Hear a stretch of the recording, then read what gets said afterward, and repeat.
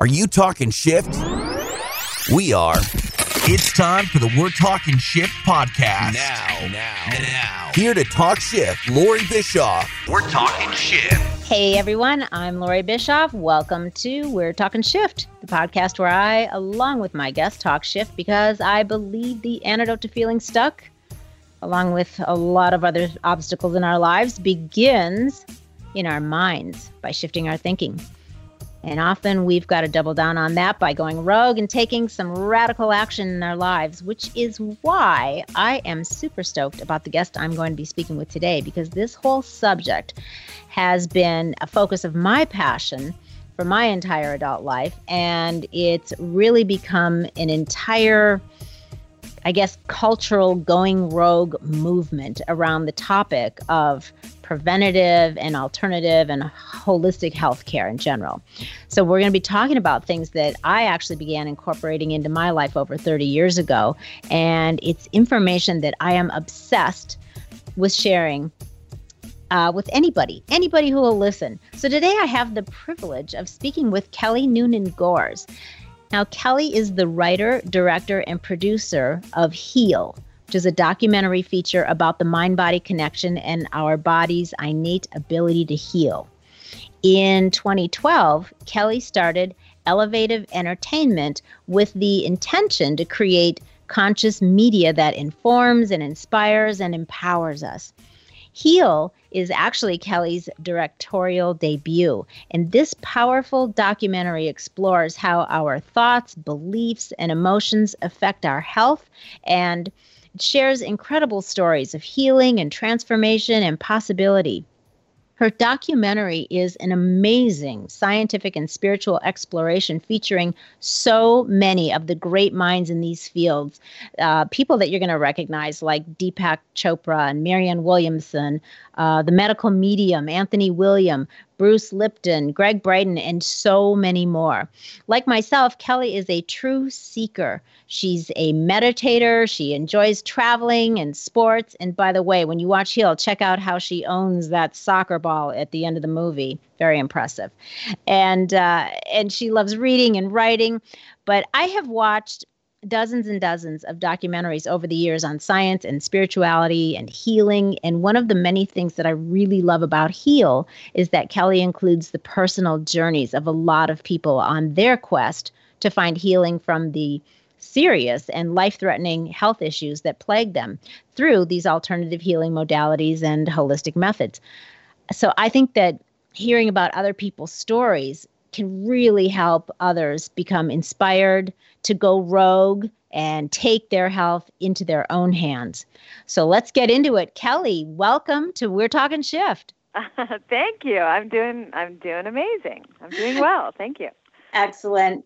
Really, I just can't even express how much that I've been looking forward to chatting with you about Heal. Like you, I am a super serious seeker. I'm totally fascinated with the mind-body connection.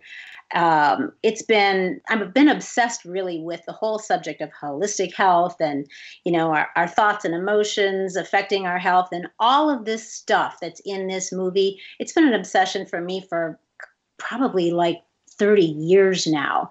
So really when I watched Heal, and I think it was probably 5 or 6 months ago now, I really felt like you had been in my mind, read my mind, and then made this movie.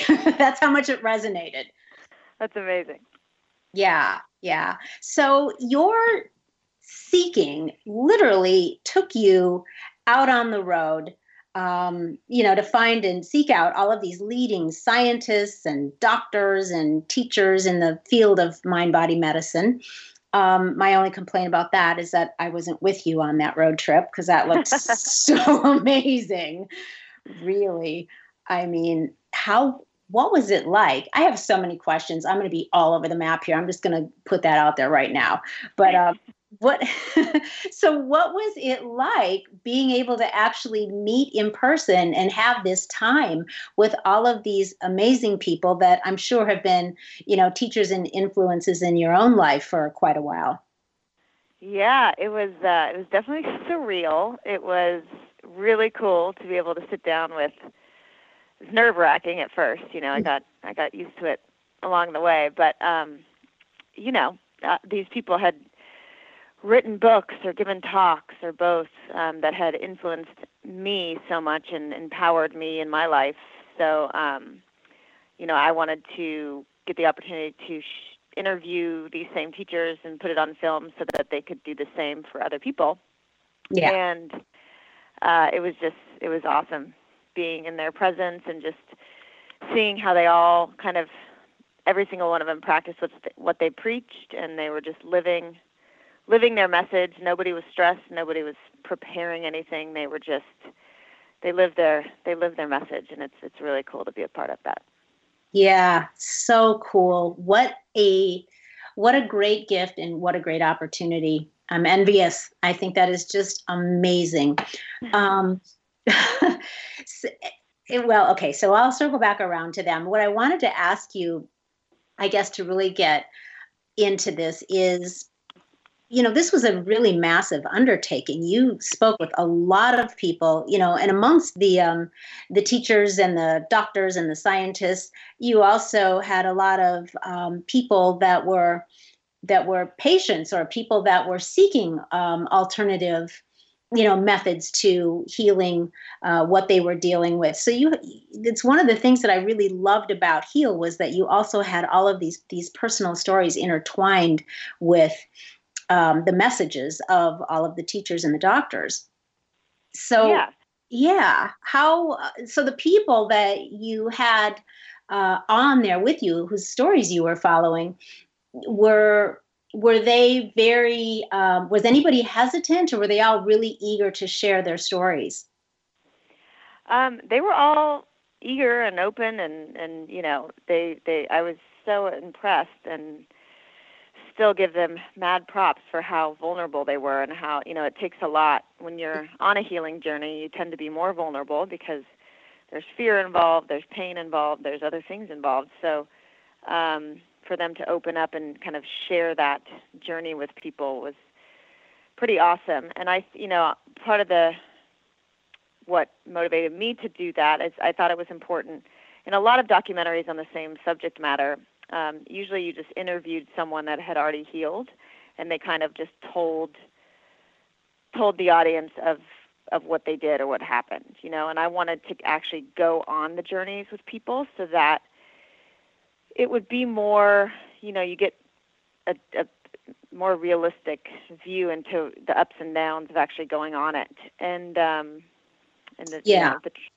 tragedies and the triumphs of trying to figure it all out. So, and I think that also, part of the intention of the documentary is not only to inform and empower with this new awareness, but also the more inspiring and successful stories that you see, the more you can believe that it's possible for yourself. So it's, when you can see someone else going through it and overcoming, the impossible, or right, then it strengthens your belief that, like, okay, if she can do it, it fires you up. I can do it too. Yes, exactly. And that was super cool to be able to literally be on their journeys with them, because it also, I think, lets people know that even though they did heal, and many of these people are doing well and thriving now, but even on their journey, there, like you said, there were still some obstacles and still fear and still, maybe a couple times where there was a step forward and a step back, and it's not all roses and a cakewalk, but they persevered and they believed and they did it and they overcame, and so they rose to the challenge and really blasted through it. And it's very empowering, I think, for other people to see that happen. And even if there's one woman that didn't quite heal fully in the film, or she was facing her own kind of question about which path she should take, and a lot of people are like, well, why did you include that if she's not supporting the argument of your film? And I'm like, well, she is, she is a real example of real humanity and the struggles that come with juggling family and job and all of these real life issues while you're trying to figure out your health issues. And so, I want people to watch her story, and it's a reflection back to some members of the audience that'll be like, oh, wow, there's childhood trauma that I've suppressed or repressed, and I have to maybe look at, or, so I think everybody serves as a mirror that will resonate with different people in different ways, and kind of with the main goal of waking up, so you got to show a variety of different Definitely. And I think that was super cool. And I've got more questions about her. I think you're referring to, was it Eve or Eva? Eva, yes, exactly. Yes. I've got some questions about her that we're going to get to in a little bit, because you're right. And I think that was really actually pretty interesting, the way that you did that, because you're right. A lot of people would say, but wait, what about her? So we'll circle back around to her, because I think that's a pretty interesting point.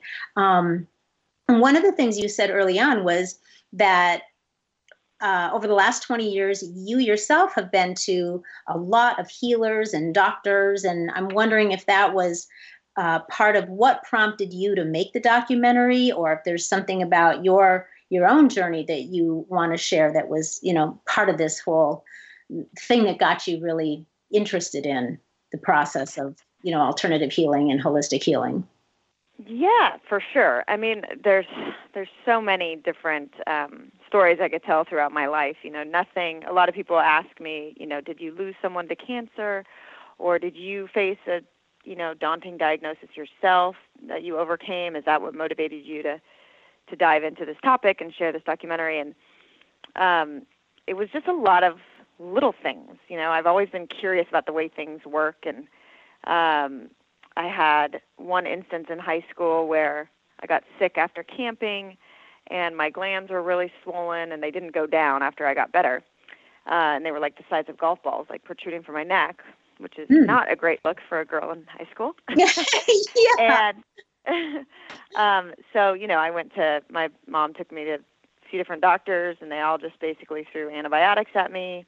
They tested me for mono and Epstein-Barr, both of which came back negative. But I had these big swollen glands in my neck. And the 3 courses of antibiotics I took didn't knock them down. So eventually, like 6 months later, they decided to do a lymph node biopsy, which is pretty scary because you go under general anesthesia. And again, the results came back inconclusive and totally benign, and still didn't know what to do. So I went to my mom's chiropractor with her to one of her appointments, and he felt my glands, and he suggested I swirl and gargle apple cider vinegar for a week or 2 and see if that, takes out the infection. Yeah, good old apple cider vinegar, right? Yes. So sure enough, it did. My glands after about 8 days, my glands went back to normal. And I was like, it was like a big light bulb going off, like, oh my God, these doctors in white coats didn't know what to do with me, but my chiropractor, the answer was at a health food store. Mm-hmm. So that was, one of that laid the foundation of my skepticism of conventional medicine, being the only answer, and my curiosity into more kind of alternative methods. And then, throughout my 20s, I was an actor, and I was constantly trying to figure out what my blocks were emotionally, so I started learning a lot about psychology and energy, and so I would see shamans and energy healers and do all this crazy stuff to remove these blocks in my subconscious or my emotional body or whatever, so I'd become a better actor. So it's pretty silly, but I just started to experience all these things and really did, peel back layers of myself and healing. And I really wanted to get rid of all the gunk that was getting in the way of me living the life that I wanted to live. So, that's basically it. It was just kind of a lifetime of different milestones that strengthened my curiosity and trying to understand how much potential we really have and the body's ability to heal itself, and I just kept getting more and more passionate about that topic. Yeah, I hear you. So what, I'm just curious before we jump into the movie here, what was your mom or your parents' reaction when the good old apple cider vinegar actually took care of your swollen glands? What did they think about it? Yeah, I mean, I don't remember my dad's reaction. He was a pilot, so he was often gone, and we just handled stuff without him even knowing it was going on. But I think my mom, my mom was like a child of the 60s and 70s, so she was a total hippie, and she was just like, oh, great, so she wasn't phased at all. Okay, so awesome. Yeah, she went with the flow. Awesome. Yeah, that's very cool. Well, I noticed that when I started watching the movie, one of the very first teachers that we see in the movie is not a doctor or a scientist, but a spiritual teacher, right? Actually, the first couple, we see Marianne Williamson and we see Michael Beckwith, which, totally huge teachers of mine as well. I've been reading their stuff and studying their stuff for a long, long time. So I was delighted. And I thought it was, though, interesting. I mean, one of the first things you hear is Marianne Williamson saying, stating that all disease begins in the mind. And of course, when I heard her say that, I was like, oh yes, honey, I'm right where I'm supposed to be here. I was sold already. But my question is, was there a specific reason that you ended up putting a couple of spiritual teachers, obviously very well known in that genre, right at the beginning of the movie, or did it just happen to fall into place that way? Yeah, I wasn't conscious of that decision. I think that for me, people like Marianne Williamson, I read her book when I was 20 years old, Return to Love, and so that was almost 20 years ago. Mm-hmm. And it spiritually just was like, oh my God, finally someone's putting it into terms, fear and love, articulating, my understanding of God, Right. And after being raised Catholic, I was like, when I read her book, I was like, yes, this totally resonated with me. So I think, and then Michael later on, about 10 years later, I started going to Agape, and it's all about the thoughts you think and belief and faith and surrendering to the higher power and your purpose in life. And yes. So I feel like, to me, and then, at the end of the journey, ultimately I found that kind of healing, it is more than anything a spiritual journey, Right. And those teachings, that big picture teaching, and understanding spirituality and understanding, our source and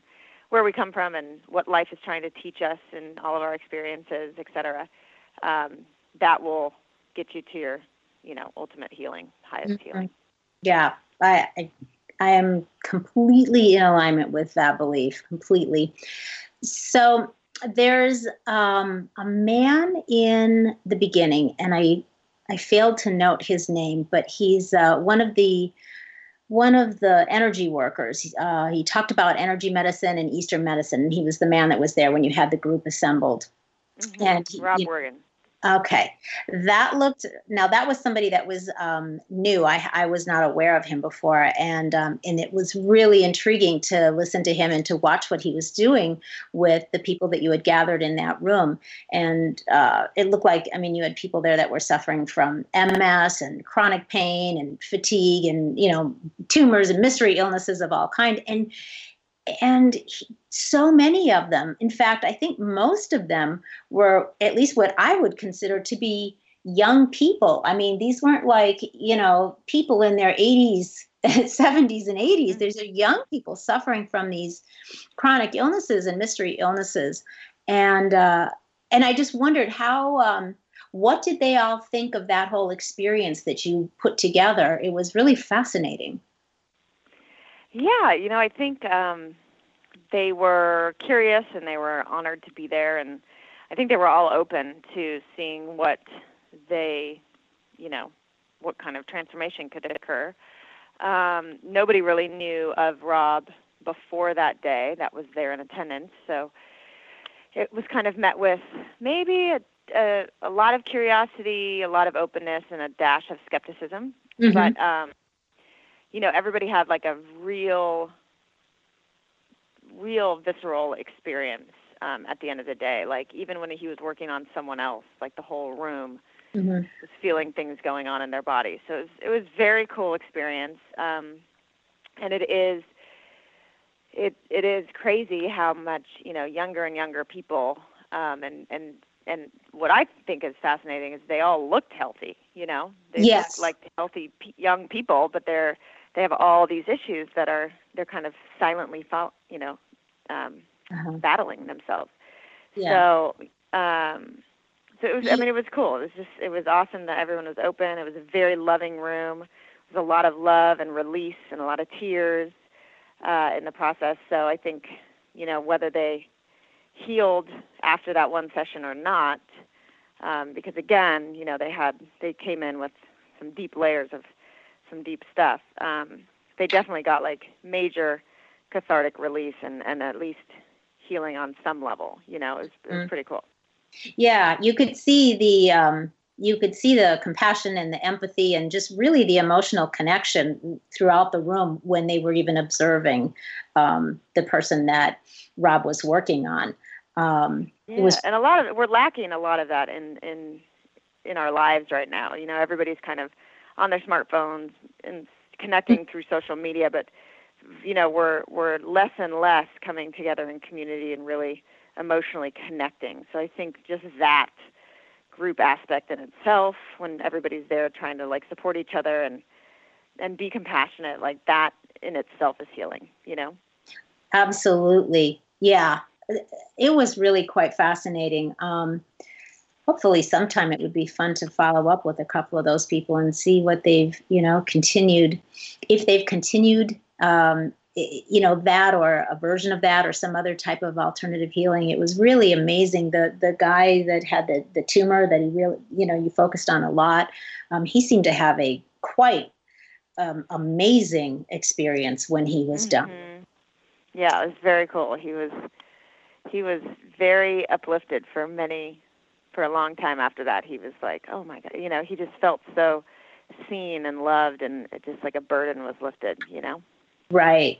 It's amazing the power of feeling the energy and being seen by a group of people all at the same time, isn't it? It is. It's amazing. Yeah.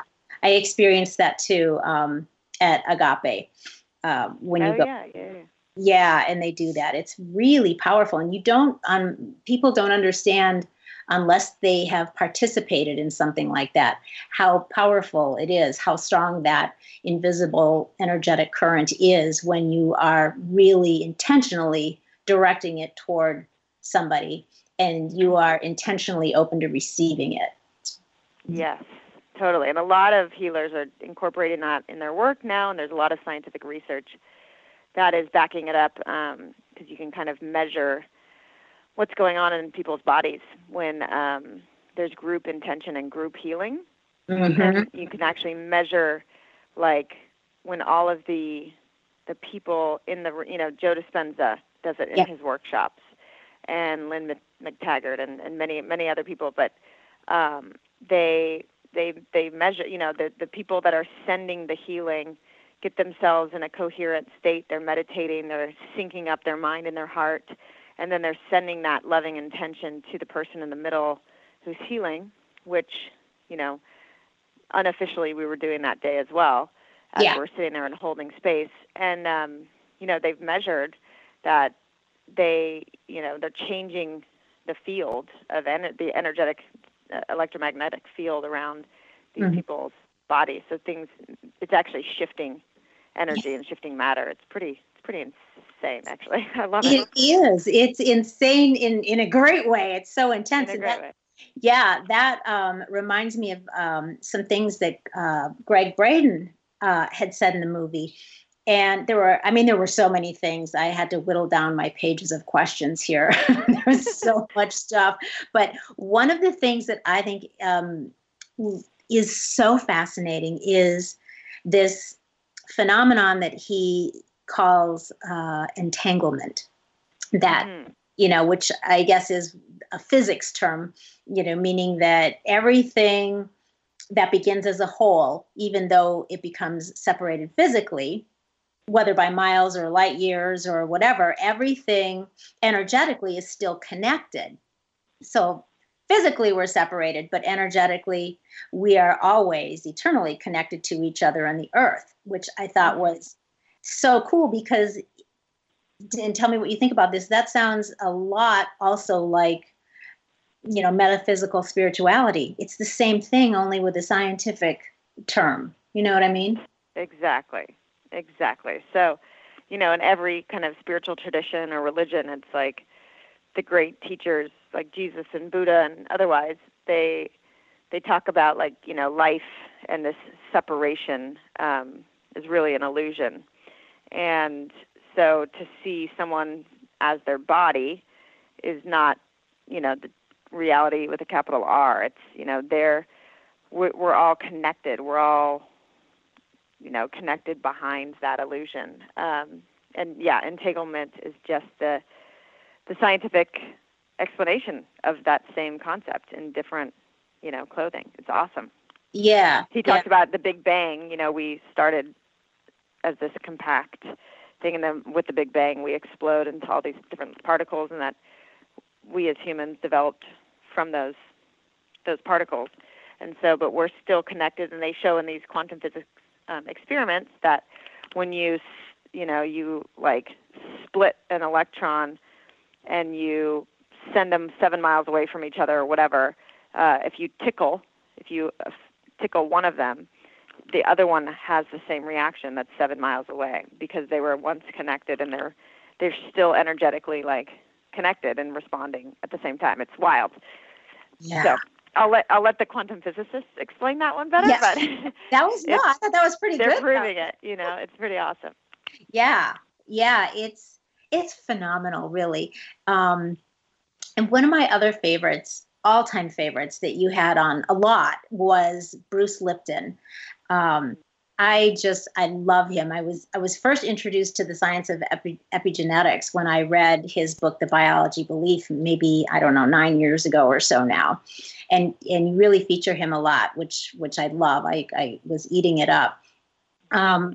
You just did such a great job talking about explaining entanglement. Do you want to take a crack at epigenetics?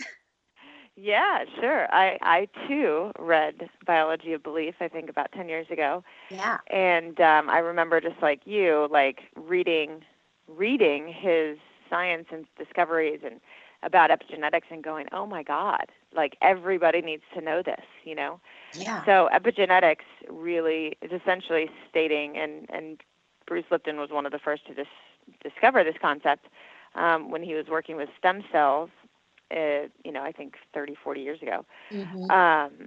And he realized that, our genetic code is just a blueprint, but it's our environment that turns on and off the switches of that code. So we could carry a gene that may lead to cancer or may lead to some sort of condition, but if we are in an environment that is life supportive and healthy, that gene will never be turned on. So essentially our lifestyle choices, behaviors, our environment, our thoughts, beliefs, and emotions, that makes up our environment.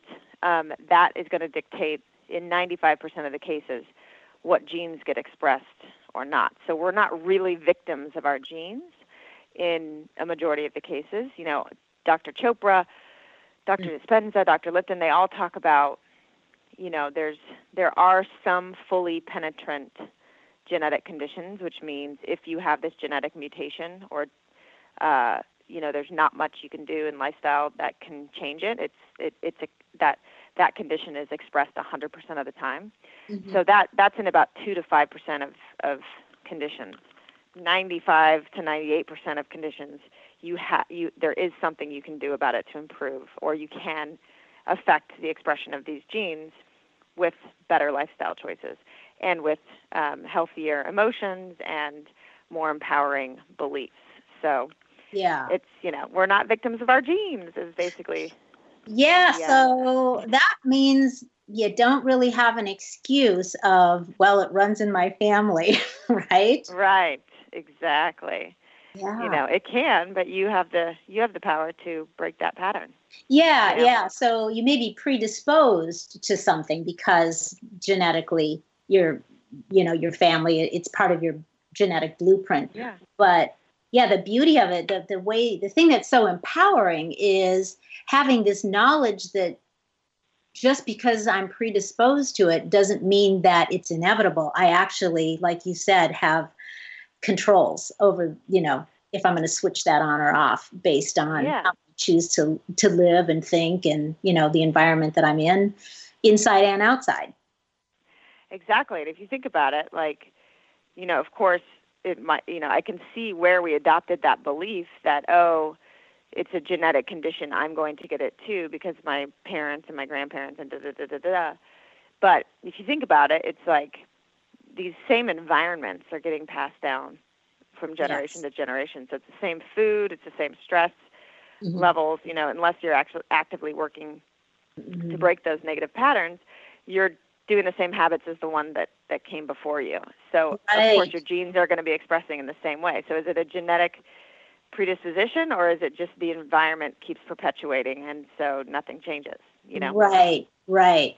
Yeah, same belief systems, same eating lifestyle, same everything. So then you get the same results. Interesting. Really interesting. And he had a really interesting quote, Dr. Lipton. He said, a placebo, or let me see, where is it? A placebo, positive, which is a positive thing that can cure you of anything. But a nocebo is a negative belief, and that can actually cause us any illness and can cause death simply because you believe it. Yes, the power of words.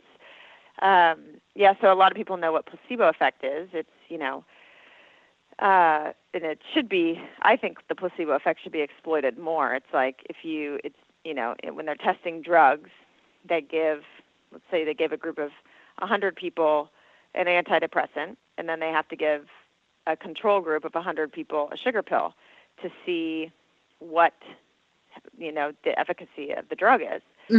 By comparing the differences in reactions between both groups.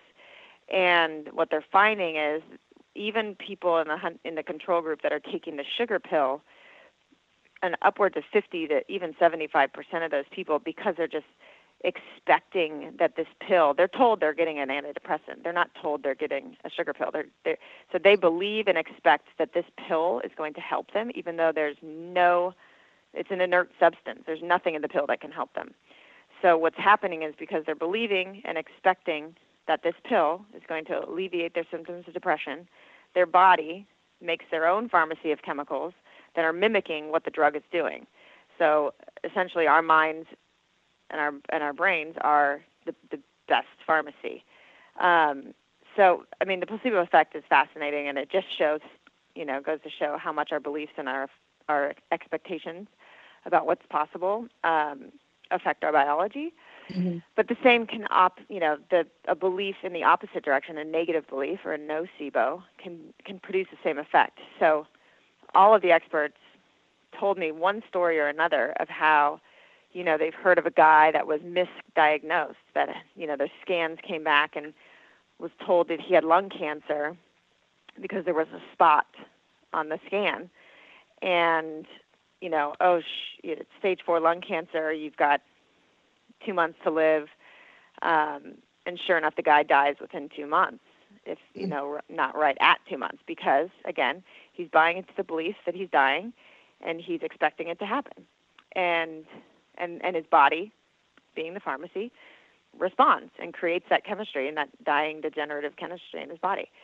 So, and then the doctors find out that, the spot on the lungs was actually like dust on the X-ray machine or whatever. Like, it sounds terrible, but they all had a version of that story where they weren't actually sick, but because they were told they were, And they were so fearful and they were so expectant of their body breaking down and dying that, 90% of the time they die like within the exact same time frame that the doctor gives them. So it just goes to show like the power of words, the power of someone's prognosis.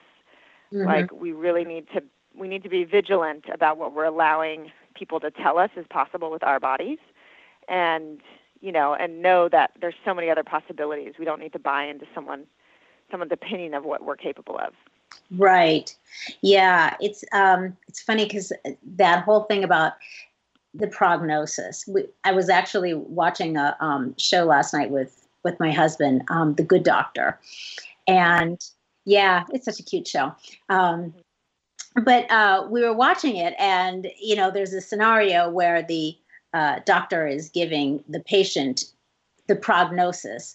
If you have the surgery, here's this. And it was basically almost a death sentence, almost certain death. But if you don't have the surgery, it's also certain death. So your two courses of action both lead to death. It's just a matter of which one's going to happen first. And my husband's like, wow, I mean, what would you do if you are sitting there in the doctor's office? You have the diagnosis, you have this tumor or whatever. And then the only two prognoses you get are, well, death and death. What would you do? And I was like, I would never, ever even stick around long enough to hear a prognosis, let alone find myself in the position of having to pick one of those. There would be so many other things I would be doing. And that reminded me of the statement, and maybe it was Dr. Lipton, I don't remember, in the movie, that said, accept your diagnosis, but then don't accept the prognosis. Right. So yeah. And that was another big, I think that's one of the, it's a really important point of the film, because, and again, all of the experts agree that, especially if you're getting a double whammy, certain death is your only option, that's when you go seek a second and third and fourth opinion. And if they keep telling you that's your only option and they give you a percentage, it's like, okay, what did the 2% that survived do? If so, and you just, exactly, Kelly Turner talks about it in her cancer research with radical remission survivivors. It's the ones that were told they have 1% chance of survival with this stage 4 cancer. And everyone she talked to, these 1,500 cases of spontaneous remissions that she studied, they were all sent home to die. They were all told that there's nothing else we can do. We've done all the treatment we know how, and your body is failing you. Get your affairs in order, and, good luck. And They all go home, and they make these shifts, and they all have this defiance of if there's a 1% chance of survival, I'm going to be that 1%. There's no reason why I can't be that 1%. So you kind of have to have a defiance in the face of a prognosis, and realize that there is other possibilities. There's always other possibilities. Don't get sucked into, this average bell curve of a prognosis. Yeah, you almost have to be willing to go rogue, as I like to say, and go, you know what? I'm not going to do what traditionally people do here. I'm going to completely, take a hard left. I'm going to defy the odds. I'm going to do something that maybe most would be considered really unprecedented, and I'm doing something else. I'm making a radical change and a departure from the norm. And you almost have to, especially when it comes to your health. Is there a time in your life, I like to ask all of my guests if there's a time in their life where they found themselves having to do something like that in some way, shape, or form, where you had to really go rogue in order to, make a shift, and it ended up to be maybe a little scary, or maybe people were looking at you sideways, but you did it anyway, and it ended up to be like a great thing in your life? Oh my goodness. You asked me this question before, and I'm like, where have I gone rogue? I remember one thing you told me. If you can't think of something, I'll give you. Yeah, what did I tell you? One of the things that you had mentioned that I thought was really pretty interesting was that given what you're doing now, was that you were raised Catholic. Oh, yeah, that. Okay. Yeah. Yeah, I mean, I kind of went rogue at an early age because I came from a very Catholic family. Both my parents were, church-going Catholics, and so we became church-going Catholics, and my brother was an altar boy, and we'd go to CCD, and I was always, like, fascinated with the stories and the Proverbs and the, Jesus, just historically, I was fascinated by the stories of the Bible. But something always felt like, not missing, but just not fully, like, okay. So when it came time for confirmation, which is what you do, it's kind of like a bar mitzvah, I guess, if you're Jewish, you're confirming your faith. You're confirming you're promising that you're going to be Catholic forever, I guess, is how I took it back then. And I was like, well, before I, get married to the church, like, what, there's Buddhism out there, there's Judaism, there's all Hinduism, there's all these other religions, like, how can I confirm to one if I haven't studied all the others, and this was at 12 years old or whatever. So yeah, that's a little bit going rogue. I asked my parents. I'll say for a 12-year-old, you got some pretty deep thinking there. My mom was like, you just didn't want to go to the confirmation classes is what it really boils down to. But I remember going, I can't confirm to something, I want to be true to my word, like until I understand everything else. So I didn't get confirmed. I asked them my parents if that would be okay. And they said, oh, okay. Well, yeah, no, it's whatever you're free to do what you want to do. So they're cool about it. And then, for a period of time, I think in high school, I questioned God. I thought very rationally and logically and scientifically and questioned the existence. And then, like I kind of told you, Return to Love, I read in college, and it came at this right time where I was a little, I was depressed, and it was a combination of things. I was going to Berkeley, and the weather was kind of foggy and less sunny than I had been used to growing up in Southern California. So that took a toll on my mental health. And then also, my diet was poor. I was eating pizza every night at 2 a.m. and drinking a lot of alcohol. That was not helping. But ultimately, like, I realized I didn't have any sort of true north. I didn't have any real belief in a higher power. So I felt like a ship without a rudder, and then I read Marianne Williamson's book, and it was just like, oh my God, okay, fear, love, God is love, and that kind of took me back on my spiritual seeking, where I started to study principles of all the religions and found kind of the universal truth at the back of them all. Right, right. So Return to Love was kind of your entry point into metaphysical or New Thought spirituality that you've been. Totally. Okay, that's cool. Yeah, she's amazing. Amazing. So what about, I thought it was really, really interesting to follow the journey of Elizabeth with the stage 4 cancer. And I think this is an interesting story too, because here's a woman that was supposedly living a super healthy lifestyle from all of the, I guess, the outer means. She was doing her yoga and she was eating right and juicing and all of those things that we can do. She was doing them all. And then, one day she gets a diagnosis that she has stage 4 cancer. Mm-hmm. And yeah, what do you say, to people that maybe are like, it doesn't matter what you do. You could be the epitome of health, but look, you never know what's going to swoop down and get you. So why bother? Yeah, I mean, I think she's a great example of how much our subconscious beliefs and our emotional health, really has an effect on our health. So she could be, people could be walking around like, oh, I'm so positive and saying these affirmations. But if underneath you have this subconscious belief that you are not worthy and you are not lovable, or in her case, it was you are pathetic, then that is going to dictate everything that goes on in your life, and you're going to attract a man or a woman in your life that is going to affirm that belief about yourself and treat you in a not so loving way. You're going to attract circumstances in your life that's going to match that belief, vibration or meaning. Yeah. So, and we're not aware of those subconscious beliefs that we hold. And that was, hopefully that was one of the things I actually learned myself in the film. Is like, wow, there are, it's subconscious. We're not even aware that we have these beliefs that we adopted from other people in our childhood, Right.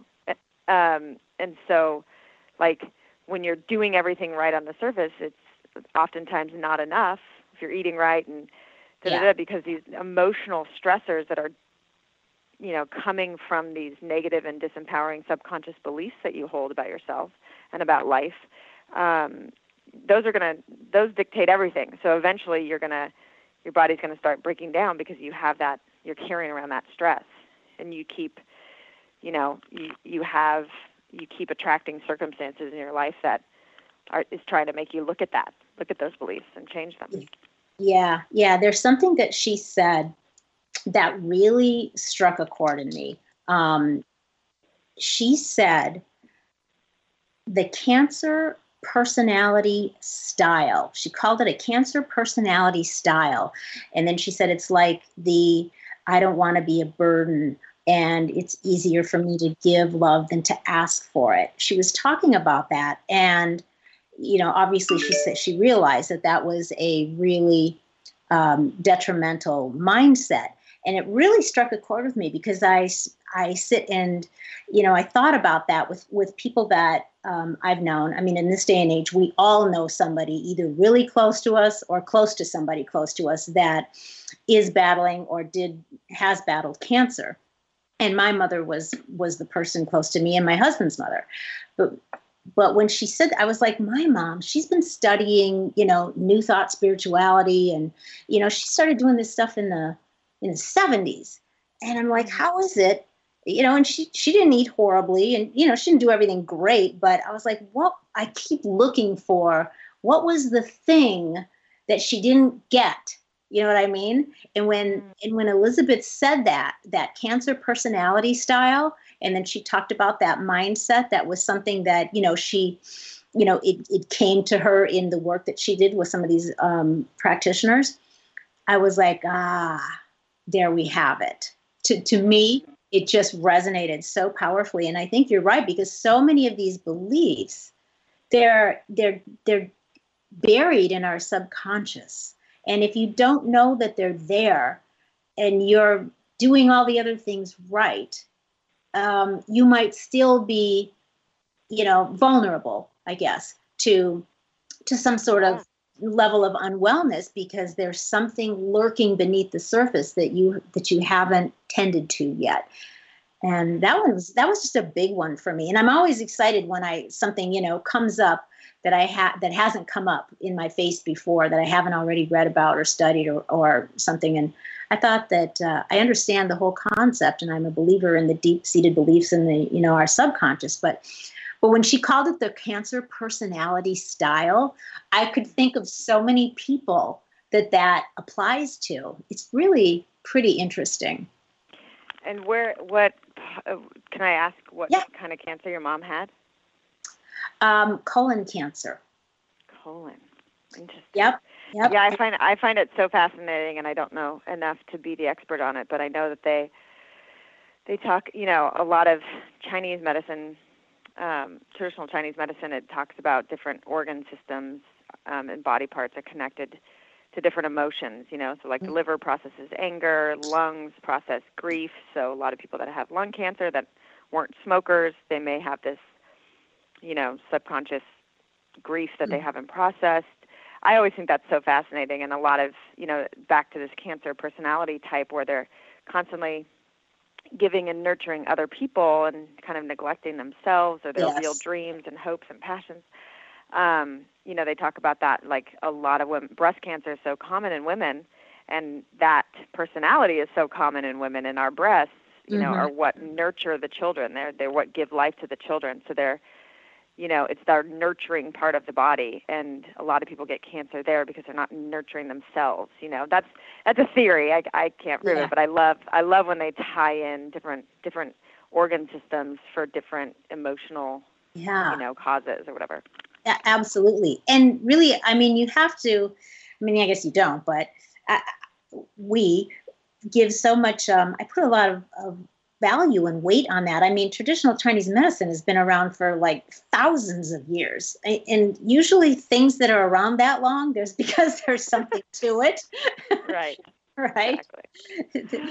Things. Yeah, exactly. They talk about alternative medicine. I'm like, well, these acupuncture and Chinese medicine and herbs and, shamanism, these have been around for 5,000 plus years and working. And, so conventional medicine is new. Alternative medicine has been proven for thousands of years. So it's funny that it doesn't get the kind of clout from insurance companies or whatever that new technology does.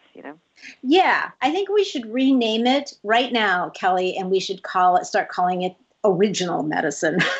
Yes, the OG medicine. Yeah. That's so true. That's interesting.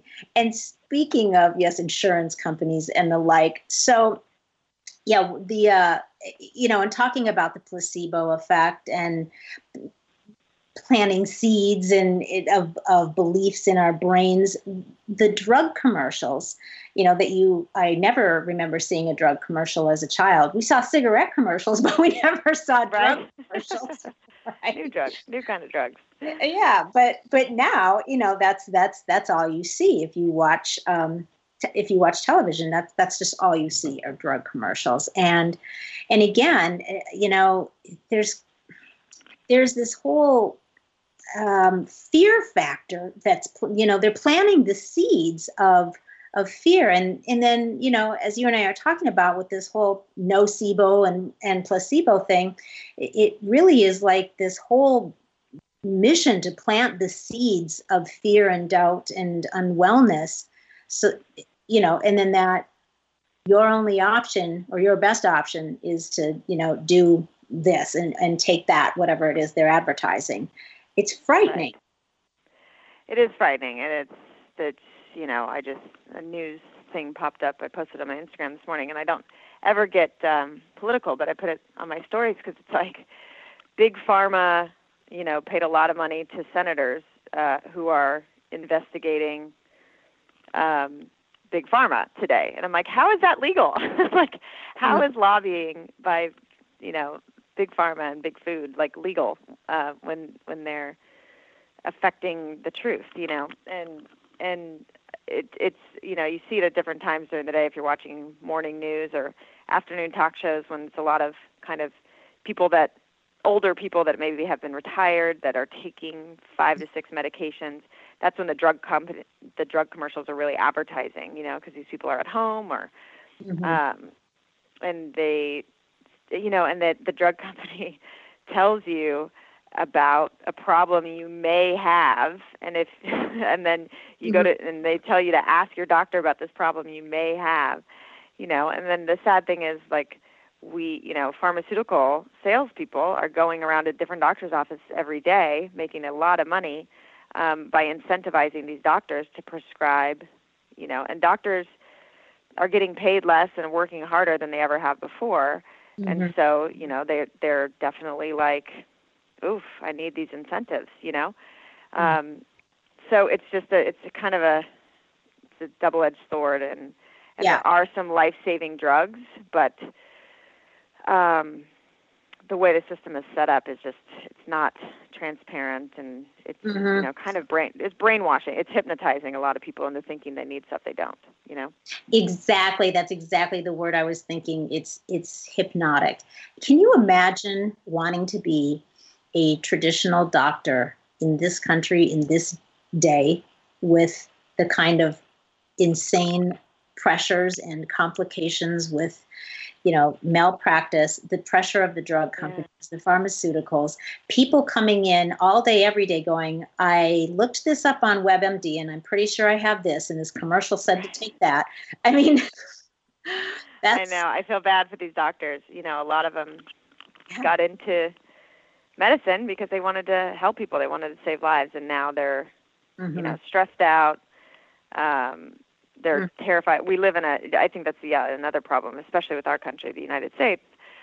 We're just a sue-happy society. And so doctors do a lot of things and make a lot of decisions that aren't in the best interest of the patient because they need to protect themselves from liability. And it's really sad.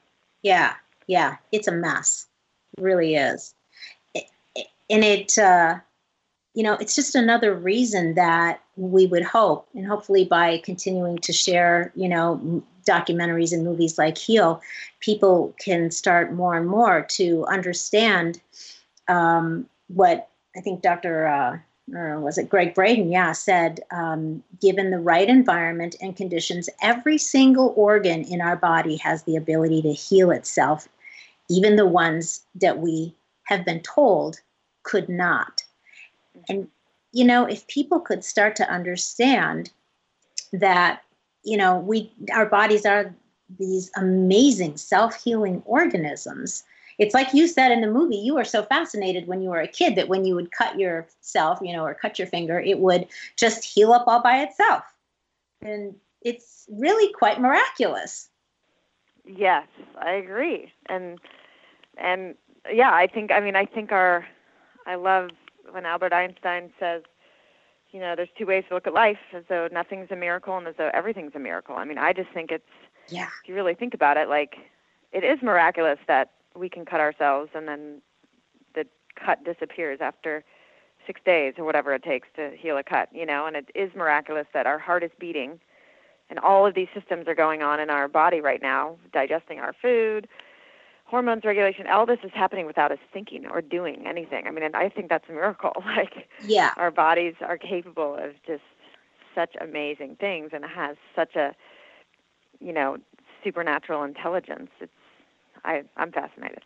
Yeah, I am too. And I think the practice, and I know you're a meditator, so am I. And how do you think the practice of meditation affects you when you're not meditating? So you sit down and, maybe you meditate for 15 minutes or 30 minutes or an hour, and then you go on with your day.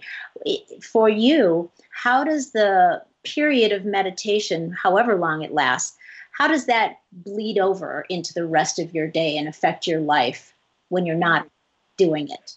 Yeah, it's a good question, because obviously while you're meditating, you get, we talk about it in the film, physiological benefits, like you release healing hormones into your body. You release oxytocin, dopamine, all of these other things when you quiet your mind and you're breathing, and you're out of the stress response, eventually after a few minutes. But the other aspect of meditation is it's almost like detoxing your mind in a way. Like we accumulate, and when we go out through our day, and this is why so many people are chronically stressed, which then leads to chronic illness, because the experts say stress is at the base of 99% of every doctor visit. Right. We're getting inundated with information all the time, whether it's our smartphones, negative news,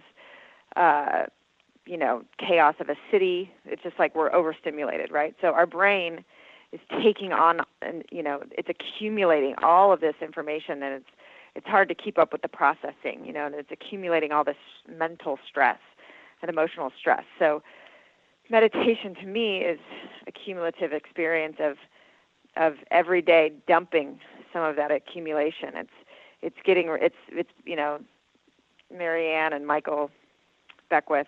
Marianne Williams and Michael Beckwith both talk about in the film how meditating is just as important as taking a shower or a bath. It's like you wash the physical gunk off your body, right, to reset. You need to wash your mental gunk out as well, because otherwise it just builds up until your system burns out. So meditation, the way it spills over, the more you practice it on a daily basis, the more space you're creating in your mind, and the more you can meet circumstances in life with more space, more of a buffer, so you're not reactive. If you're filled up to the brim and something, you can't take on any more mental stress, so you react, from a subconscious place. But if you've created space and you practice creating space every day, that accumulation never builds up to full. And so you're way less reactive to things in life. You're much more present. Your thoughts are quieter so that you can actually hear the voice of your intuition. You can actually hear your inner guidance. Mm-hmm. If you're accumulating so much crap in your mind every day and you're not dumping it in meditation, then, it's almost impossible to discern your intuitive voice from all the other people's thoughts and other stuff you've accumulated throughout the day. So to me, it's creating space. Space is the precursor to healing, according to Peter Crone in the film and others. And accumulation, leads to disease. So it's all about creating space. Yeah. I found, I agree. I find that same kind of feeling when I meditate, and it does. It just sets the tone and sets me up for the day. And I found that yoga, when I first started practicing yoga a long time ago, I found that the same thing was happening. I was realizing that when I first started practicing yoga, it was probably about 2000, 2001. And I thought, oh, this isn't going to work for me. This is too slow. Why aren't we exercising? Because we're breathing and then we're doing right. These poses, and I'm like, and I came from a practice of working out in the gym 3 or 4 days a week with weights, and so then I went to this other extreme, and I was like, oh, I don't know about this. Nothing's happening. But I stuck with it, right? I was determined. And then, one day, finally, after a couple of weeks, it clicked. It just clicked, and I got it. I just, I don't know how else to say it other than I stuck with it about 3 days a week. And after a couple of weeks, I got it. And then I was like, okay, now I understand what this is about. And, and then I was addicted from that point on. But one of the benefits I found, just like you were talking about with meditation, was it's not just limited to the time that you're actually sitting in the meditation or in the practice, of your half hour, your hour of yoga. It's how it affects you all of the other hours of the day, that you're able to take this gift with you and use it in all of the other experiences that come up in your life. Yes. And the more you practice, you can feel the effects, lingering the rest of the day. But if you practice regularly for years and years and years, those effects are just so expansive. It's like it shifts your whole perception of life. It shifts your whole energy for good, Yeah, it is. It's an energetic shift for sure.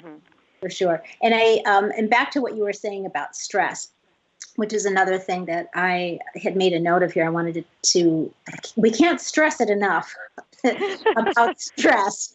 So being, what all of these experts and doctors and scientists and our spiritual teachers are saying, it's the root cause of most of our diseases and unwellness. It's still that old version of our fight or flight response and the stresses that are just accumulating all day, every day, and how all of that stress shuts down our immune system. And I wanted to talk a little bit more, just because I really wanted this to hit home with people that are listening, I think it was Dr. Lipton again that said the only consequence that will come from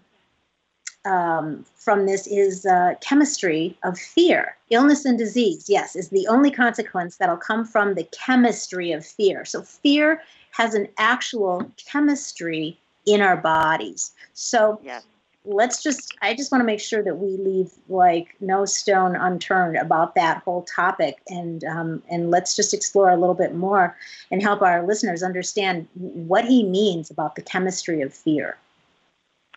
Yeah. So we have when you're in fear, you're in fight or flight response, right? And that response is designed as a survival mechanism. And the nervous system is, you're either in sympathetic nervous system, which is fight or flight, or parasympathetic nervous system, which is rest and repair. So they're mutually exclusive. If you're in fight or flight, it's basically mobilizing all your resources in your body. So you stop digesting your food, you stop your higher brain centers, you stop your immune system. All of these things that require energy get deprioritized to the number one priority of running from the tiger that's about to eat you. So that's what the fight or flight response is in there. And it gets you all the energy from all those other systems that it temporarily shuts down and puts it into your muscles and guards your organs with extra blood to fight for your life or run as fast as you can. And that survival mechanism is awesome, but it's designed for a sprint. It's designed for, 20 to 30 minutes to get you away from the threat. The problem is, because of all this information that's going on in the world, all of this tension that's going on in the world, all the news that has become so negative, we're running kind of a fight or flight response chronically all the time with no break, which means, what does that mean? It means we are shutting down our higher brain centers all the time. It's shutting down our immune system, shutting down our digestion. So we're sicker, we have more digestive problems, and we have a lot of brain fog. Mm-hmm. And this is not good. So again, our bodies are designed to heal, but if you're in a chronic stress mode, we're not healing, So yeah. We really have to learn things like meditation and yoga, walking in nature, disconnecting from technology, breath work, breathing, exercise, all of these tools that can turn off the fight or flight and allow us to relax and get into rest and repair mode.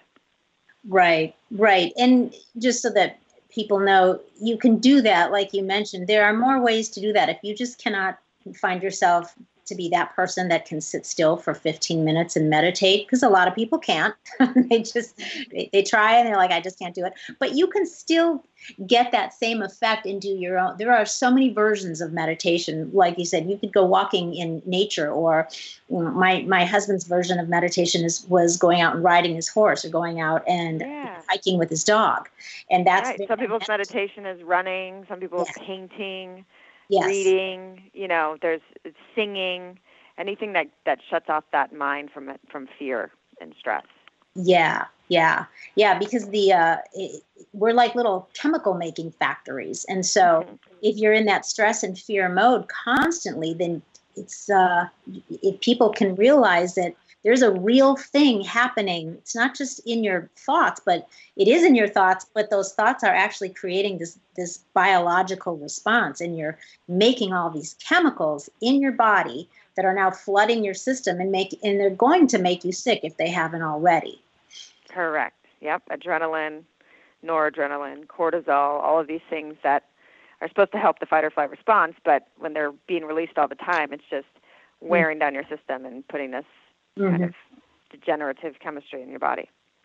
Yeah. So what do you think about, let's come back for a minute and talk about Eva. So Eva was one of the stories that you were following throughout the movie, and she had this mysterious rash, or these skin eruptions, right? Mm-hmm. And so, you had guided her to seeing several different practitioners. And it was really interesting. I mean, first of all, seeing what these were, it looked like it was really debilitating. It was serious. It wasn't just like a couple of red bumps, like a mosquito bite. This was stuff, right? Yeah, these were like massive boils, and it goes to show that she's such a tough cookie. She downplays even these I think about it. If I get a paper cut, it's like so painful. And she's got these massive open sores on her body when she has a breakout, when she has a really bad flare-up. And I just can't imagine the pain and discomfort that she's in. And it just goes to show that, she's downplaying even that as just this little skin condition. I mean, this is like a serious breakout, but she's just her whole life, and we see as we kind of get a glimpse into her childhood trauma, her whole life, it's like she's she was forced to grow up so fast because her dad abandoned them, and her mom needed to be taken care of. So she was the mother of the mother at 9 years old or something. Right. And so, that developed a little girl who neglected everything of her own desires and took care of everybody else, and had to do some pretty tough things for a little girl to do. So she developed this thick skin, and I'm just going to battle through it, and I'm just going to make sure it's done, because if I don't, nobody else is going to do it. Mom is not capable, and Dad's gone, and I've got little sisters and brothers, and I've got to step up. So she's taken that mentality and still after, just not putting herself first, Mm-hmm. and it was, but when we were doing the film, it was the first time she kept going to conventional doctors and everything and specialists, and nobody could give her answers. And when I started taking her around to like different practitioners, alternative quote unquote practitioners, yeah. That was her first kind of glimpse into, her emotional and childhood trauma that she had suppressed, Yeah. And looking at trauma is almost as painful as experiencing it for the first time. So it was understandable that it was like 3 steps forward, 2 steps back, on that journey, because it was just her first foray into kind of looking at what's beneath the surface, Right. It seems like, because we were talking about stress, that as a child of 9, her very stressful life began at the age of 9. Mm-hmm. And so there, you have all of this stress. I mean, can you imagine trying to figure out how to take care of an adult, your mother and your younger siblings at the age of 9? No. And then the sadness and anger that you're never allowed to feel because you just don't have time, and nobody's there to give you sympathy. Yeah. So you just repress all of your feelings. Yeah. Yeah. I felt for her. I really did. And it made me think of the Anita Moorjani story. Mm-hmm. And how... Oh, yeah. Yeah.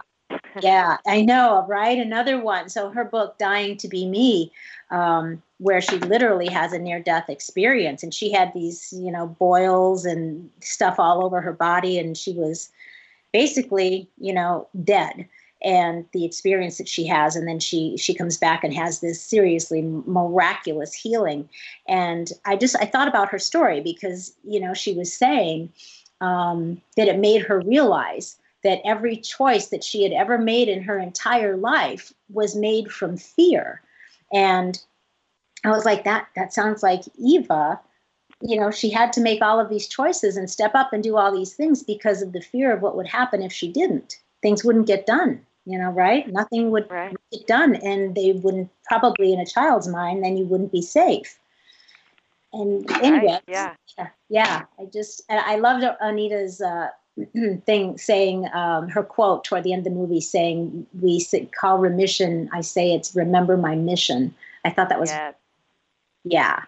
That's a good one. Yeah, when she's the word remission as remember my mission. I think that's so empowering because it's, a lot of the research was showing, or especially with Kelly Turner and cancer and radical remission, finding reasons for living was one of her 9 key factors to healing. And yes, we all have a purpose and a passion and gifts to contribute here on the earth while we're here in this lifetime. And a lot of people, Jeffrey Thompson talks about it eloquently too. It's like, there comes a time in life where you come to a fork in the road, and it's either, turn left and follow your passion and follow your heart, even though all signs are pointing to risk. Like, that's not the safe path. That's Mm-hmm. not the path that your parents want. And, or you turn right and you go to medical school and you become a doctor because your dad and your grandpa were a doctor. And that's what everybody in your society and your family say, that you should turn right, but your heart is telling you to turn left. And he says, the minute you turn right and take the safe path, that's when disease begins, Mm-hmm. So it's like, remember my mission that Anita says. It's, if you're in remission, it's like it's your new lease on life. Follow your passion, follow your heart. That calling in your heart is a signpost, is a spotlight on what your gifts are, that you're here to contribute to the world, and follow that. Yeah, I love that. Love it. She's beautiful. Mm-hmm. A lot of people get a lot of resistance, I think, from their partners, their families or the people around them, if they even maybe mention sort of going rogue and looking at original healing or holistic paths of healing. What advice would you give people that are in that kind of an environment? How important is that kind of support? It is. That's one of the biggest challenges, right? So people mean well, but they out of their own fears and their own subconscious beliefs, they're projecting onto you what they think you should do, because they want you to live, they want you to heal, they want to be helpful. But I mean, again, it goes back to spirituality, and all healing is spiritual. It's like your body knows best. Your body is who's communicating to you, your higher self, your inner guidance, your intuition. That's the highest voice, right? That's going to be the highest truth. So other people have all sorts of reasons for telling you their opinion. But I would encourage everybody, and this is another one of the 9 key healing factors of Kelly Turner's research with Radical Remission, is following your intuition. And you really have to quiet out everybody else's fears. You got to be very vigilant and guard yourself against other people's fears that they're projecting onto you, so that you don't adopt them as your own.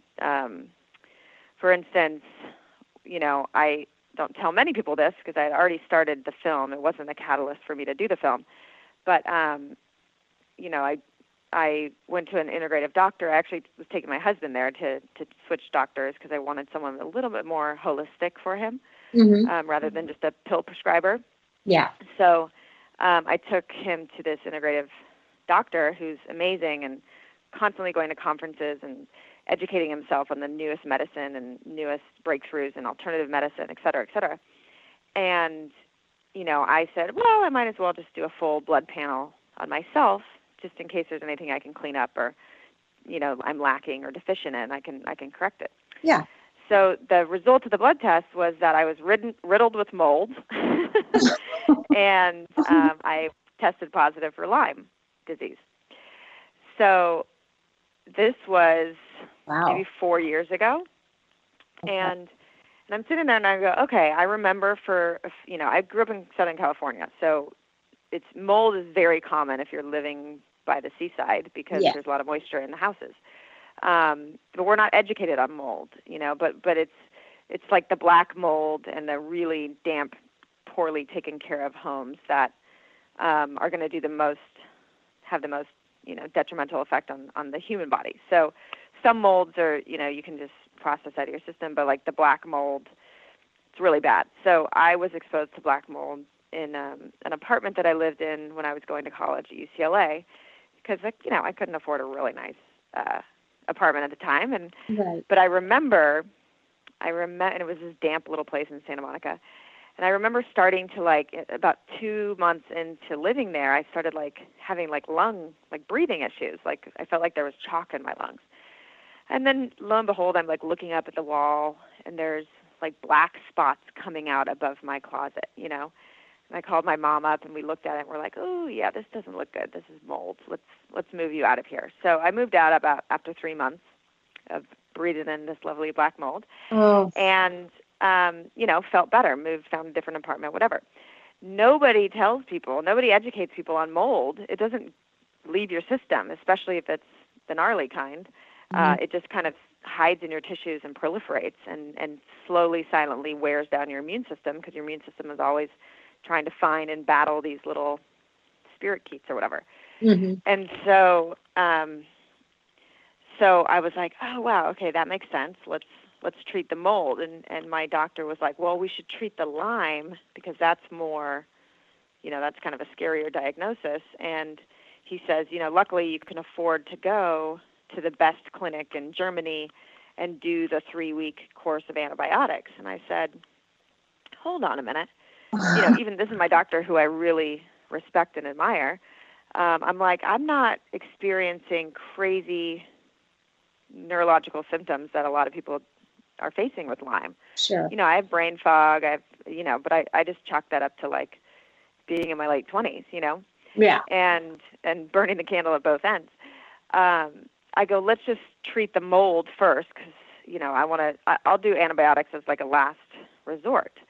And so he said, okay, we'll just keep an eye on it and just keep making sure that your health doesn't decline. And in the meantime, we'll treat the mold with high doses of vitamin C and glutathione intravenously. Okay. So I did that for about 6 months. The mold cleared out. I still had a little left, and he thinks that's just because I live, again, where I live, but the bad stuff was out. And sure enough, after 6 months, the Lyme was gone too. Uh-huh. And we had done multiple Lyme tests just to, confirm the diagnosis, because I know it does get misdiagnosed a lot of times. But I remember the period of time where, getting a positive Lyme test. I mean, if I wasn't so aware and informed of how the body works and everything, then I would have absolutely spiraled down the fear hole, and I would have reached out to family and friends, like crying, like, oh my God, I have Lyme, Mm-hmm. Even though my body wasn't really experiencing the acute symptoms of it yet, Yeah. And so, again, it's just, just be careful about projected fear onto you. I mean, I was even vigilant and strong enough to tell my integrative doctor, who knows way more than I do, like, hold on a minute. I'm not going to go do 3 weeks of antibiotics just as a precaution so it doesn't progress. Yeah. It's like, let's just monitor and do what we can now for the mold, and then see where we can make that decision if I get worse in any way. You know what I mean? And it worked out for me. But you just have to really listen to your intuition and not other people's projected fear. My long-winded point. No, but that's a good point, though. I think it's super important, because you're right that there is a voice inside of you. There is, call it your gut, call it the voice, call it your higher conscience or intuition, but it's there and it will talk to you. You just have to be. It knows best. It does. It does. So I'm curious, because you cleared up the mold. Was the Lyme still, was that actually accurate, or was it actually just symptoms of the mold and you really didn't have Lyme? I don't know, because the way they test Lyme is to, it was like 2 out of the 3 markers.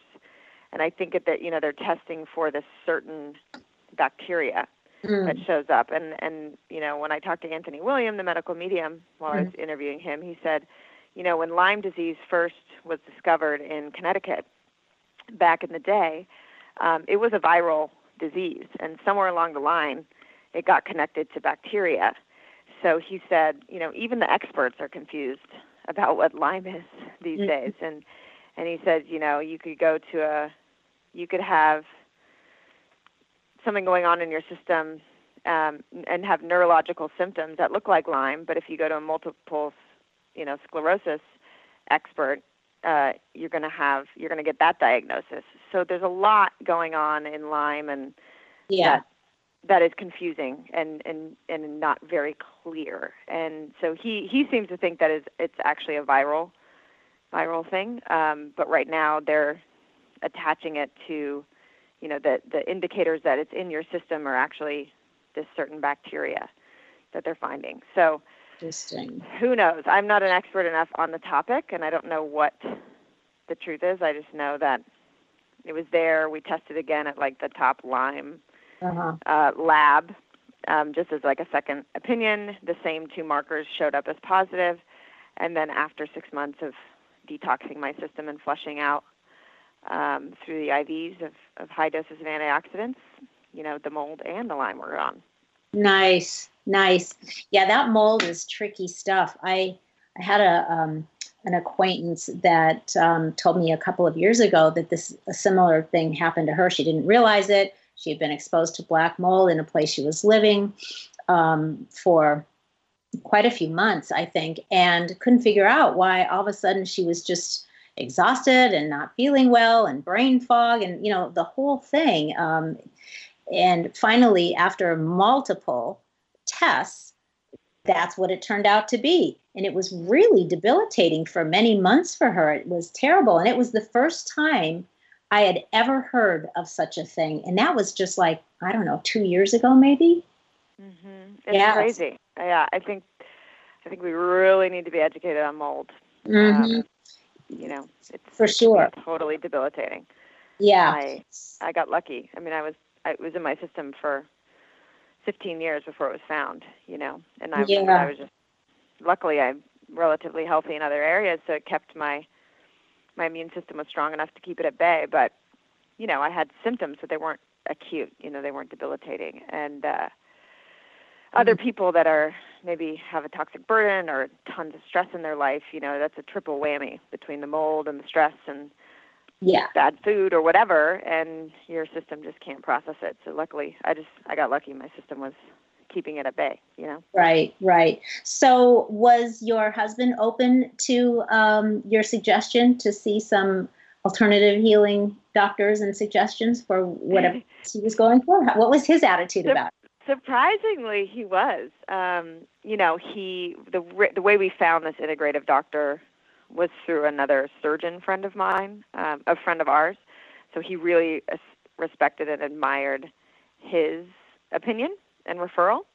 So I give him credit for that, for finding us like the best and smartest integrative doctor. But the fact that he was open, because I came into his life and I just noticed that his concierge doctors were kind of just prescribing pills and not really, treating him, taking into account all the other things in his life. And I was just like, whoa. This is insane. Like, you take a pill for after you eat for your stomach. Like, you take, I'm like, this is not healthy. And it's not sustainable too, because, if you're taking an antacid pill after every meal or after every big meal, eventually your body adapts and you're actually becoming more acidic than you would be without the pill. And whatever system, so it's helping your maybe digestive tract, but the side effects are throwing off, systems B, C, and D that are connected to it, so that requires another pill. So it's just being aware of how the body works. So thank God he was open to it. That's cool. Did it help then, the new protocols that he was introduced to? Did he follow through, and did they help? Oh yeah. People are just like, oh my God, you look so much younger. He's got more energy. He's, he takes a lot of supplements, and very, it's like the medication is. We've gotten it all out of his system except for one that's like required for a genetic condition. A clotting disorder. But other than that, it's like he's healthy as a bee. He runs on the treadmill, as fast as any 25-year-old, and he's just in great shape. His cholesterol has dropped. Everything's amazing. Nice. Thank God. Yeah. I bet he really loves it when he hears people say you look so much younger. Totally. Exactly. That's always motivating, right? Yep, exactly. So, Kelly, do you see the connection between the healing, the quantum physics, the spirituality, all of these different modalities, and what people, know to be or think they know to be the law of attraction? Yeah, I think so. Yeah. I've heard it called the law of attraction. I've heard it called the law of vibration or resonance. Yep. I think for some people, like, the law of attraction has a bad rap because it's, associated with who knows what. But I find that it is, quantum physics is just that. Everything is vibration, and you attract, like vibration. Like attracts like. Yeah, I do too. I see. I think people that maybe poo-poo the law of attraction, perhaps they just don't have quite all of the what do you want to call it, understand the depth of it, how it really works. Sometimes wording really throws people off.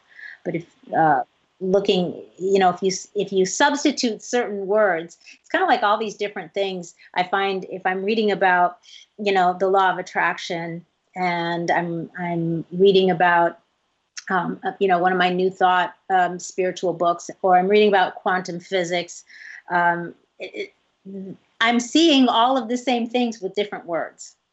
Yes, totally. Yeah. But it's exactly. I mean, there's just examples of it we could talk about it for forever, but we talk about it in the film a little bit, where, in quantum physics, Joe Dispenza talks about, rather than the Newtonian physics law of cause and effect, quantum physics is showing that, we humans and our beliefs, expectations, and thoughts and emotions, we actually cause an effect. So by,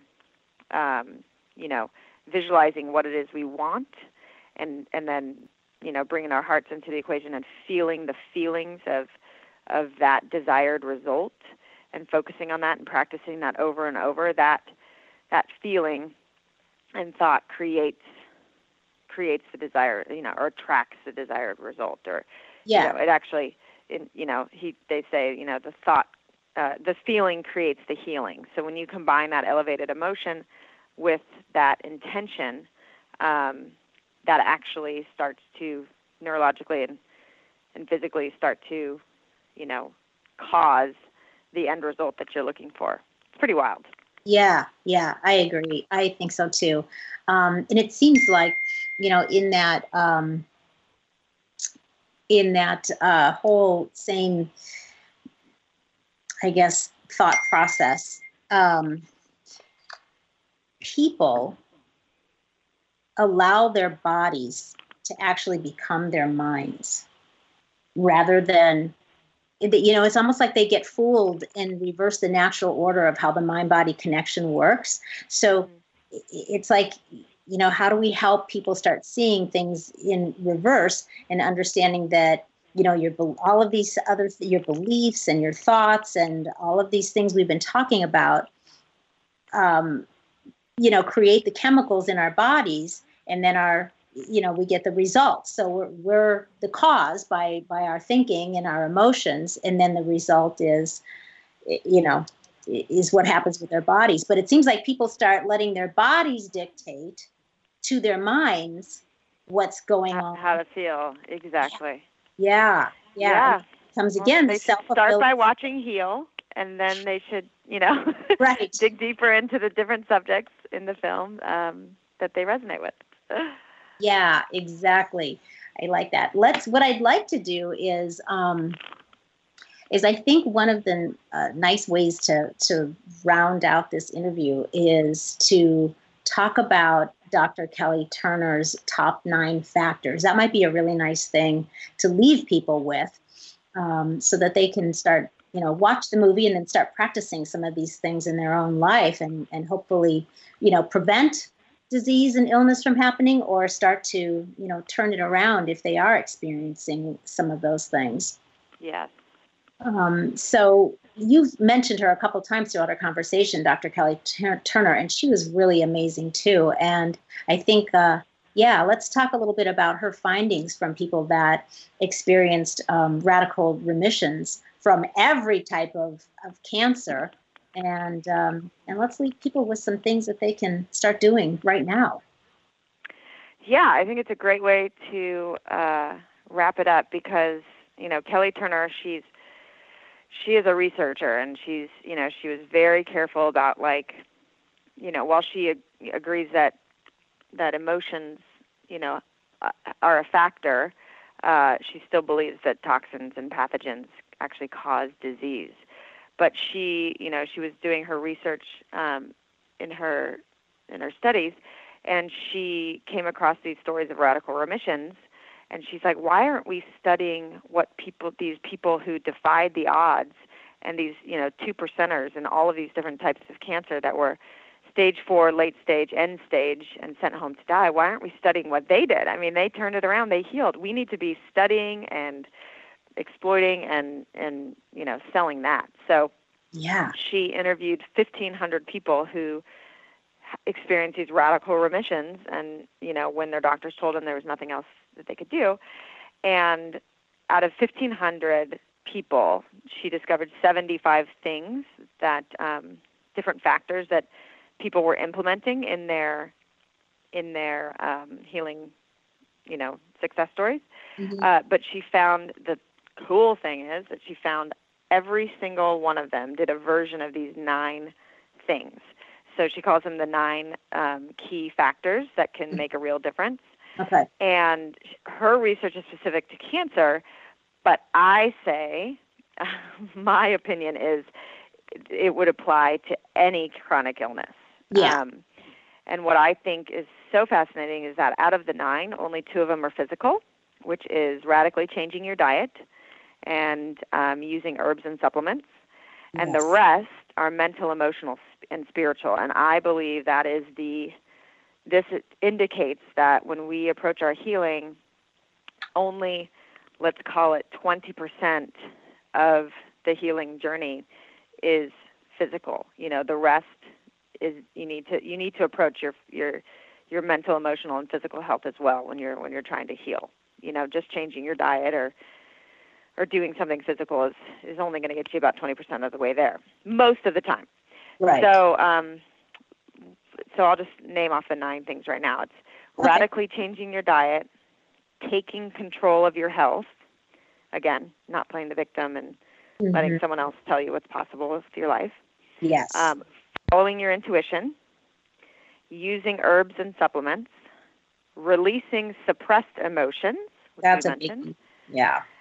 Increasing positive emotions, because things like love, gratitude, joy, again, connecting with your passion, all of those things, while stress might release, stress chemistry, increasing positive emotions, love and all that, and joy and gratitude, that releases healing chemistry in your body, that oxytocin, dopamine, all of those good things that help you heal. And then we finish up with embracing social support, deepening your spiritual connection, and having strong reasons for living. So those 9 things are like, the cornerstones of, well, there can't be 9 corners, but the key factors into your healing journey. So, and I think, again, while her research was just in late-stage cancer, it applies to all chronic conditions. Yeah, I think so too. Those are all things that I would say for anybody suffering any kind of degree of unwellness, illness, disease, you have absolutely nothing to lose and everything to gain by doing these things. And really, most of these things don't require that you have to mortgage your house to finance. I mean, these are things that, positive emotions and, following your intuition and taking control of your health. And, so depending on what you're doing, you may or could choose to see some practitioners that would obviously, require some resources. But, again, so many of these things, most of these things, and at least all of them to a certain degree, don't require that you have to be a wealthy person in order to make this happen. Right. I can guarantee you the 1,500 people she studied, the majority of them did not have extra resources. Yeah. They went home and did simple but profound shifts in those 9 things. Yeah. Beautiful. I think that's a really great takeaway for our listeners to start thinking about and watch the movie. And I'm sure people you must be getting a ton of great feedback from it. I can only imagine. Since it's been on Netflix, it's just gone. It's like, it had a great run all last year and was doing really well on iTunes. And then it just hit Netflix a few weeks ago, and it's just from all over the world, just so many messages pouring in, and it just feels so good that people are inspired. That's awesome. So your company, Elevative Entertainment, is focused on creating conscious media that informs and inspires and empowers. And clearly you have checked all of those boxes and then some with Heal. So my question is this like just the first of many documentaries or initiatives to come? Is there other, are there other things that you're kind of developing or? Well, there's still so much going on with Heal. I mean, we're in the works talking about developing it into a TV series because there's so much to cover. I just finished the book, which will be out in the fall, which is the book version of the documentary. So there's a lot still to be done with Heal, but and then also I am going to have a child in May. Oh, so exciting! Congratulations! Yeah. Say that again. I said congratulations. That's so exciting. Yeah, thank you so much. So that's kind of the next, project I'm birthing will be a little human that I get to so I think that's my next chapter and focus for, at least the immediate year, but always open to the next kind of calling I receive. Awesome. That's so wonderful. I'm very excited for you. And I'm sure you're getting anxious and excited too. May, that's going to be here in a minute. So I know it's crazy. That's awesome. Okay. So before I ask you my final question, would you like to share where people can find out more about you, about Heal, and anything that's coming down the pike for you? Where can we find you? Yeah. So we're on Facebook and Instagram as @Heal Documentary. I'm personally on Instagram as @Kelly Gores, Gores. And then we have our website, healdocumentary.com, and you can purchase it off the website. It can take you to Netflix, iTunes, Amazon, DVD, etc. And you can find out there's more resources and links there to the experts, etc. So That's where you'll find us. Beautiful, beautiful. So my last question, Kelly, is what would you tell people is the value of making a seemingly radical move in their life and going rogue? Oh, gosh. Well, big risk, big reward. Ooh, good. I think it's always good to go rogue when your heart is telling you to go rogue. I wouldn't go rogue just to go rogue, because that might not end up well. But if your heart is telling you over and over, and or the universe is trying to gently nudge you in a certain direction that may not feel safe or be the norm or be what your parents or significant other think is best for you, if your heart keeps telling you to go in that direction and the universe is giving you signs, then that's, I would say, going rogue and following your heart is always the right thing to do, because there's just endless joy and happiness at the end of that path. Nice. I love it. I concur wholeheartedly. That's beautiful. Yeah. Awesome. Well, Kelly, it has seriously been such a pleasure chatting with you. And this was really hard to contain this. I still have copious notes here that I have no check because I'm I know. It's just, there's so much. We we didn't even talk about Dr. Joe Dispenza or, I know, there's so many. I know, but that's okay. Maybe we can, do this again at some point down the road and talk about some things that we didn't get to this time. But it's awesome, and I really wish you continued success with all of your future endeavors. And I'm sure that Heal is going to keep building and building. So let's plan to come back around in a while and talk again. And I hope the rest of your pregnancy goes smoothly, and I wish you well. Thank you. Thank you so much for having me. And yeah, we will definitely keep in touch. Thanks for having me. Wow. How inspiring was that, my friends? I actually feel like I just ate an amazing 5-course meal. Maybe we just heard from the next Oprah. Possibly. If you haven't seen Heal yet, I strongly urge you to check it out. have something handy to take notes on with too, because I am certain that you're going to want to make notes. And if you can, talk the other members of your household into watching it with you. It will definitely be more impactful than you trying to explain it to them. So if you liked what you heard today, please share it and give it a killer rating, please. I would love that. Be part of the movement to help others learn what's possible when it comes to radical healing and why going rogue could change their life for the better. We'reTalkingShift.com is one place to connect with me. I would love to hear your thoughts about today's show. And if you're trying to make some shift happen in your own life and you'd like some private coaching, reach out to me there as well, or at LoriBischoff.com or on Facebook. Thank you for listening, everyone. Until we talk again next week, stay feisty, my friends, and go make some shift happen. You too, Gary Vee.